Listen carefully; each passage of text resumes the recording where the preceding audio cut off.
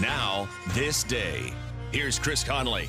This turned out to be a bad business decision on this day, February 5th.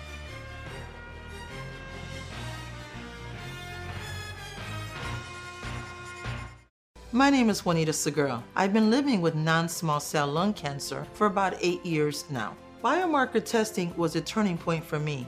Visit noonemissed.org for more.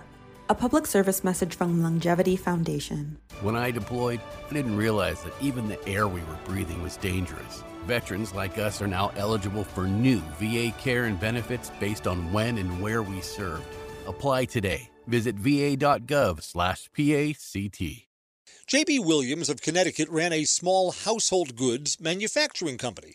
One of the products he made for men was an early version of shaving cream. It came in a small bar. You would lather it up in your hands before shaving and then rub it across the stubble on your face. Back then, in the 1840s, almost all men shaved with a straight razor. Soon, razors with replaceable blades came to market, and the companies that made the blades also got into other grooming products for men, like shaving foam. So J.B. Williams got out of the shaving cream business. He sold his bar and lather formula to Procter & Gamble.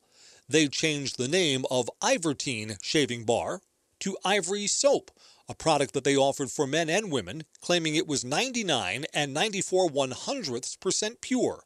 They trademarked that slogan that's still used today, "So pure, it floats." On this day, February 5th, 1879.